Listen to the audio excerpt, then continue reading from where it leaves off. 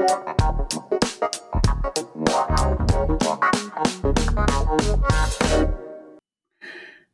everyone, and welcome back to Point of Sale, the retail supply chain show where we break down great retailers, the supply chains that move them, and of course, the data that they use to make decisions.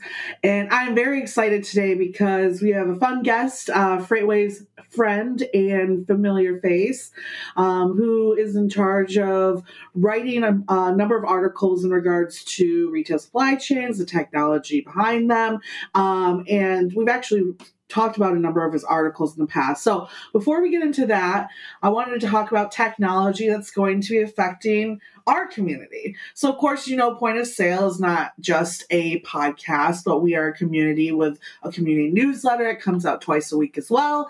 So everyone, make sure not only are you subscribing to this podcast, wherever you listen to podcasts, but that you are also subscribing to our newsletter at www.freightwaves.com/POS. And part of that is we actually now have a new updated FreightWaves app. If you guys might have seen the article I put out on this earlier this week. But if you go to the FreightWaves app, if you haven't downloaded already, you'll notice that it's got a lot of new features on there. If we could pull up the community chat option to show them, we have a really great, fun way for you guys to actually communicate with our communities. So if you go on the app, you'll see on the top of the screen, or if you go to groups under the chat button, you will see Point of Sale. Click on that. There's already messages from me in there, and now we can talk to each other. So if there's anything that you guys are interested in discussing on the show, or want to hear more about, or just, you know, want to kind of shoot around an idea on a random weekday, feel free to throw that in there. I will be monitoring that and getting back with you guys on any ideas that you have. So make sure that you guys are jumping in that app and keeping up to date with everything that's going on with our communities. I'm really excited about the chat feature in general because I want to try to implement it into future shows as well, get your opinion on different things live as we're doing the show. So yeah, it should give us a really interesting way to not only communicate with you guys directly, but have our guests communicate with our audience as well in the future. So go on your phones now, download that app, or check the app out if you already have it on your phone. Make sure, again, you're subscribing to the newsletter and you're subscribing to the show as well. Now, we wanted to talk about one of my favorite pieces of news that came out this week. I'm a huge Serena Williams fan. I wish I could play tennis. I'm probably the one person in my family that struggles with it. It's not my absolute favorite sport, but it's a sport I really wish I could do well. Unfortunately, not the skills for it, but I love watching it. And Serena Williams, I think for a lot of women out there, as we're talking about Women's History Month, has had a big impact on us. She's a great role model, not just for the sport, but I think for women in general. Even a few years back, she had that really interesting quote when everyone was on her about cheating. If I don't cheat, I'd rather lose. And I think that for me was something that I always stand by. For me, I'd rather try and fail and pick myself up than ever go about it the wrong way. So earlier this week, we found out that Serena Williams is actually now a freight tech investor as well. So we actually, earlier in this year, a couple of weeks ago, actually, her venture fund, Serena Ventures, raised $111 million. And she invests in all types of different technology. It's actually one of the first things that her and her husband, you might know Alex, is one of the founders of Reddit, was one of the first things that they actually really connected with, is talking about investments and just technology in general. And so she started this, her Serena Ventures Fund, which is 80% women of color make up her team, and it's all women. It's two partners within it, herself and one of her friends as well. And she started it because she actually went to a Goldman Sachs, I believe, event.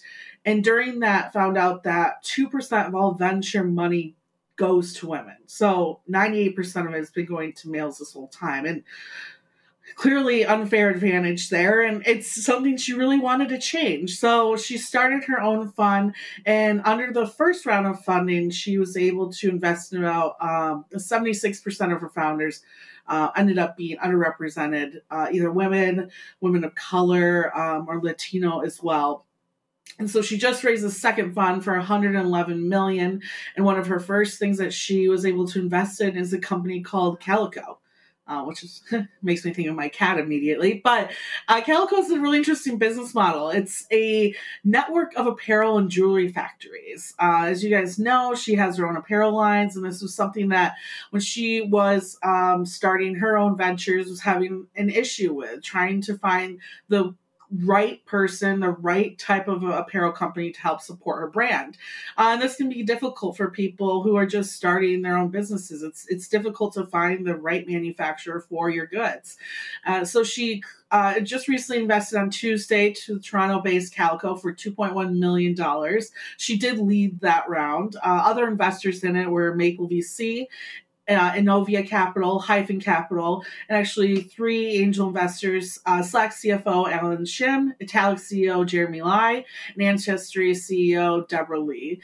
And it's interesting too, because I think this one in particular, is a network or marketplace that we've never really talked about before. We've talked about creating a marketplace for last mile drivers. We've talked about even manufacturing networks.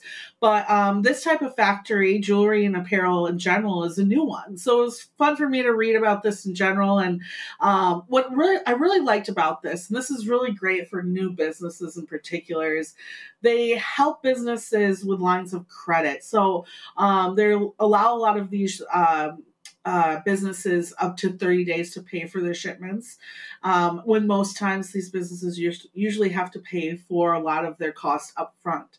As we all know, when you're starting a new business, it's difficult to manage cash and cash flow. So that's a huge perk for them as well. And it's a one tool for them to manage not only their network of factories, but their inventory, order management, and it's actually accessible to both the brand and the suppliers as well. So they're able to communicate if there's any shortages or delays and things of that nature. Other major areas that Serena herself has invested in is a company called Foodie, which is a marketplace for culinary experts, including herself. Actually, some really good recipes on there from Serena herself.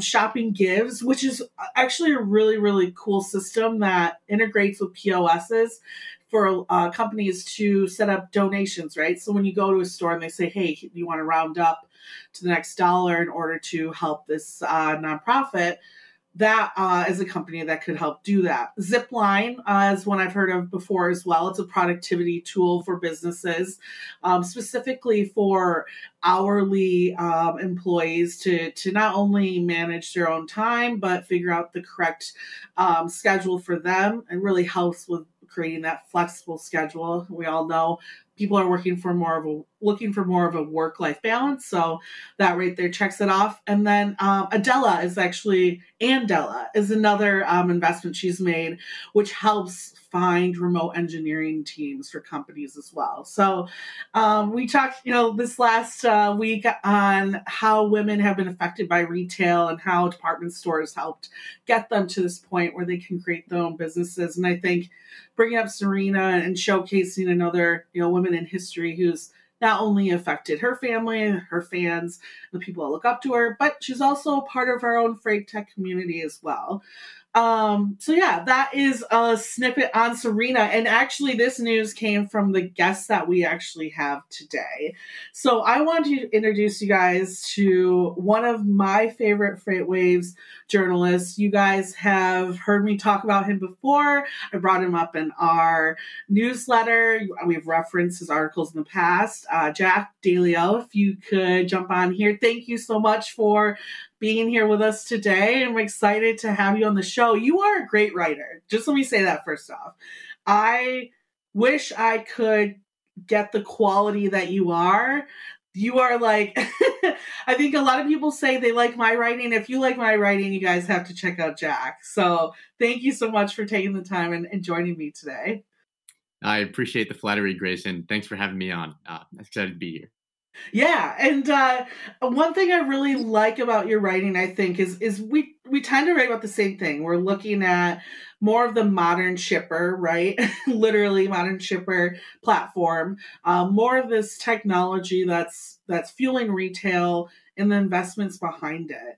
But I was looking up your past, and you haven't always been reporting on these subjects. So but you always have been in journalism. So what made you want to be a journalist? At one point in your life did you say, "Hey, this is something I want to do for a living"?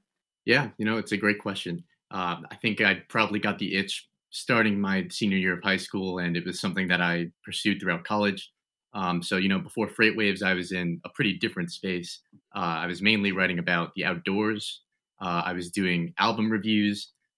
So really, really different stuff. And I came across Freight Waves not really knowing really anything about the supply chain industry. And when I clicked on the site, I found myself reading about all these different topics from, you know, uh, freight and space and direct consumer cannabis delivery and things like this that I never expected to see on that site. And I think it just goes to really show how all encompassing the supply chain is. And, I saw Freightway as an opportunity to really write about whatever I want to because everything is connected to the supply chain. I like that you brought that up because a lot of times I'll have people reach out to me and they're like, how I've always been interested. I work in supply chain. Like, how did you get to this point where you wanted to write about it? And one, it's kind of, you just kind of write about what you're passionate about and what you find interesting. And two, Freightways leadership style wise, they let you run with what you're passionate about. And so I'm glad that you've like picked up on that when you come and you work here, like you make your own path. And that's what I really like about working with Mike and a lot of our leadership is they trust us to find the heartbeat of what really makes the supply chain go. So as someone looking into Freightways, it's good that it comes off that way because that's truly what the culture is. What surprises you most about like supply chain in general? Like as you started here and started doing your research, like what about the technology or even just the space was like, oh, this is like something I never really thought about? I think just the sheer amount of innovation going on is really interesting to me. Pretty much every retailer nowadays is looking to innovate on their supply chain because it's no longer just a cost base that they're thinking about. It's a way to drive revenue. So just the sheer amount of funding and innovation being poured into the space is really incredible. And already some really fascinating things have come out of it. We have the ability now to automate all of these different supply chain processes, to have real time visibility on where goods are along the supply chain, whether they're out on the ocean, out on the road, on the store shelves, or in the warehouse. Yeah, and I just think it's really, really incredible to see all of this come out of the industry. And it's exciting that there's still so much more innovation to come. And I'm looking forward to helping break it down at the Future of Supply Chain event in May. Yeah, I'm glad you brought that event up. It's going to be really fun, and I think a lot of the speakers that are going to be there, a lot of the companies I saw that are attending are companies that you and I write about all the time, and I'm really happy that you're going to get an opportunity myself as well to meet a lot of these leaders that we talk to on a daily, weekly, monthly basis and really see their technology in action. The Freightways events I'm going to brag about this now for everyone, but they're really, really fun and they're very inclusive. Like they get you into the actual technology. And not only, clearly there'll be demos that we are showcasing, rapid demos, but you get to talk to these leaders one-on-one. You get to see their technology right in front of you. You get to play with it, work it, try to see how it could fit into your own businesses. So it's a really fun and interactive experience that really gives you the exclusive that's going on behind the scenes. And I guess for you, Jack, like what technology is like the most exciting for you? Like when you see, I don't know, something come across your desk, your email per se. What is the type of topics that you're really intrigued by? I think one thing that always intrigues me is drones. I always get excited whenever I'm assigned a story on drones or I see some news come out, just because it's so interesting what they're able to do. I've written about a lot of drone companies and just some of the ways that they're able to deliver goods. There are companies that can airdrop your order from a restaurant directly into your backyard.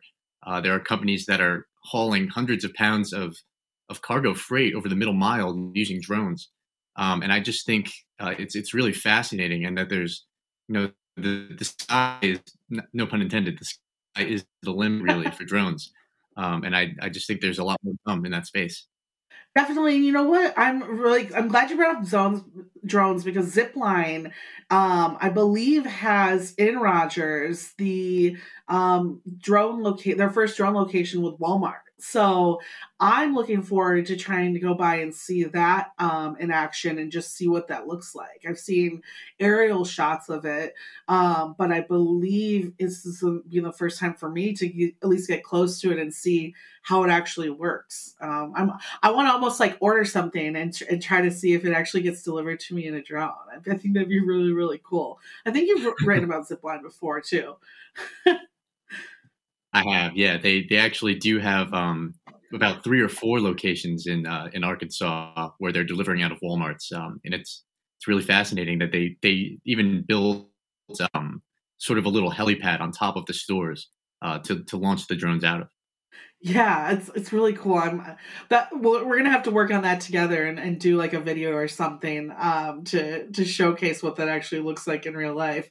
One of the reasons I actually did want to have you on in particular today was a story that you wrote for Modern Shipper for Freightways.com that came out called "Your Supply Chain is Calling," and I thought this was really interesting in regards to how our own mobile devices are being used by retailers. Could you dive into what this article was about for the audience and really describe how Samsung is using mobile devices, not just for employees, but the mobile devices of customers as well? Sure. Yeah. This story is really taking a look at how the supply chain doesn't really have an endpoint anymore. You talk about the point of sale a ton. And the point of sale is everywhere. Whereas in the past it used to just be at the register. Now it's at the home. It's on mobile phones. It's in the parking lot. It's curbside. And because of that, the supply chain also has to be everywhere. So what Samsung is doing is they are kind of equipping their mobile devices. They can fit in a pocket or in a store associate's apron, and from that device in the palm of your hand, you're able to get visibility on all of the product in the store, where it is on the shelves, what condition it's in, the price it's in, and you're also able to use those devices to update information about products. Samsung has also taken these off of the store floor, back room, and the warehouse as well, um, giving warehouse workers mobile devices that they can use. They can use them to point and scan at barcodes, and as they're scanning one barcode, the phone is automatically reading others in the area, so that you're constantly getting updated on where supply is. So what Samsung has done is really bringing this huge, all-encompassing topic that is the supply chain, and put it down into the palm of your associate's hand so that they can do more with less. I'm really glad that you touched on the scanning of barcodes like in the now, even the ones that aren't necessarily ones that you're interested at that point in time, because I think it was with Michael Vincent and I on Freightways Now a couple weeks ago, we're talking about one of the last frustrating areas when it comes to retail is that time of an object being picked up by an in-store shopper and it being checked out. And sometimes when supply is down to like one or two being left, you can go to a store's website and it'll say, hey, it's in stock. But then you get to the store and it still says it's in stock, but it's just at that moment being walked around with the person who's going to actually probably end up buying it, right? So there's like that gap where you are still not up to date on whether or not that's been taken. And I think this type of mobile device and using the consumer's devices as well is going to help bring more light to those moments where we're just uncertain of what that product is and if it's actually in inventory or not.